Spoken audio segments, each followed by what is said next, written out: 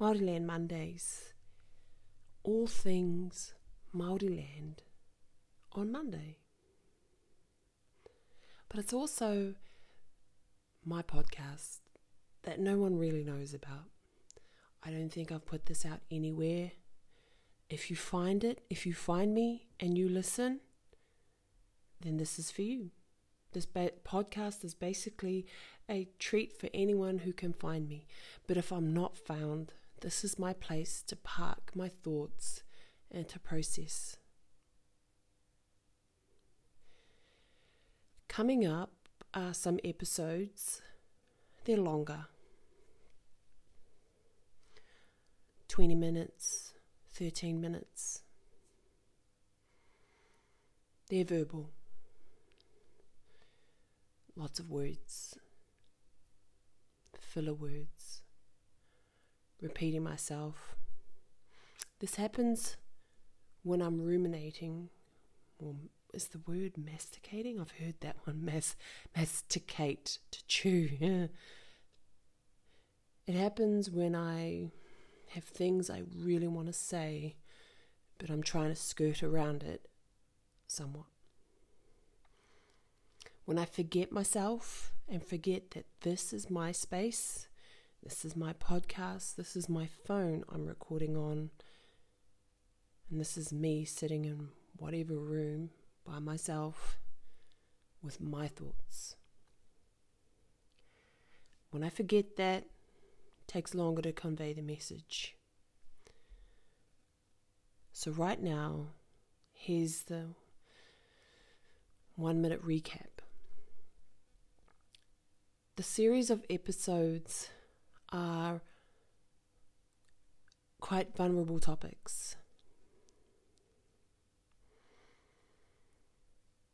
I want to say or give context that goes deeper than just the typical sort of 2 layers that I give on Facebook, my private groups, and in my services. They're about, say, 4 to 5 levels deeper. But I feel that now at about year 6 or nearly 7, I owe it to all of you and to myself to provide that context. Perhaps you might carry the information that I give with more care and let it sink in more. I speak about whakairo and my studies in whakairo as a wahine. I just touch on it. I'm still not really ready to go real deep on it. But I do try to give some context into how this came about. But the beauty that has come from breaking from, tikanga. As a tikanga fearing or tikanga abiding woman, girl, growing up, I would never dream of breaking tikanga or rules, kawa. Maybe it's more kawa actually. But I have recently, and the freedom that I've had from it, and the fruits and the despair is what I'm going to share.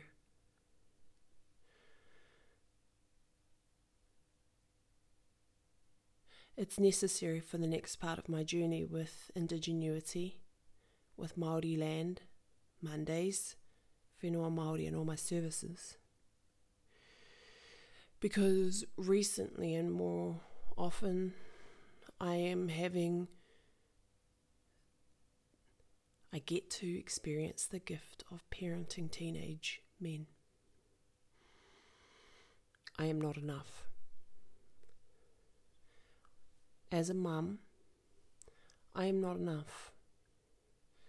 I am doing my best and I am enough as a person, but these men, it's so true, need other men to raise them.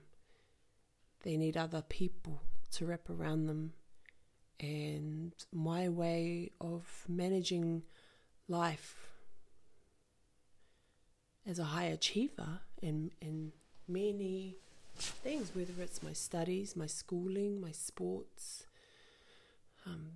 business. I'm not saying I'm the best, but in general, I achieve things on the outside that everybody can see. But I'm finding this whirl of parenting young men, I'm falling short. And I have to choose what aspect of life or activities that I'm doing am I going to put aside, put on hold, replace with the pursuit of learning and being a better mum. If not better, at least resilient. If not resilient, at least knowing how to share with my husband, my tāne, my kid's dad, the grandparents, my parents, my family, friends. Because I am finding myself, everybody, e te whānau, that I really going to draw the line in the sand now. I refuse to have successful business or money or studies or whatever at the expense of failing my children. I don't mind being a failure, but not failing them.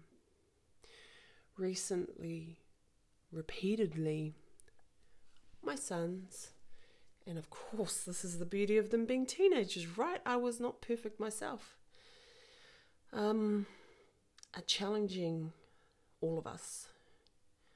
But my resilience and my skills are really low. I think I have a set of skills in a way that got me through tonight now, which is pre-teens and teens, but it's falling short.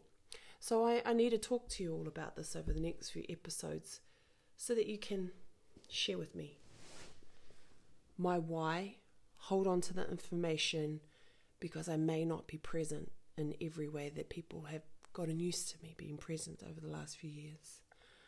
I'll probably default to my podcast, to my private channel, to sharing pre-scheduled content, and to charging for my services. There probably will be less room for the koha type, because I do not want to have amazing people out there giving me thanks and woohoo, your services this 10 years from now, when I have young men who I've failed. Mōri ora.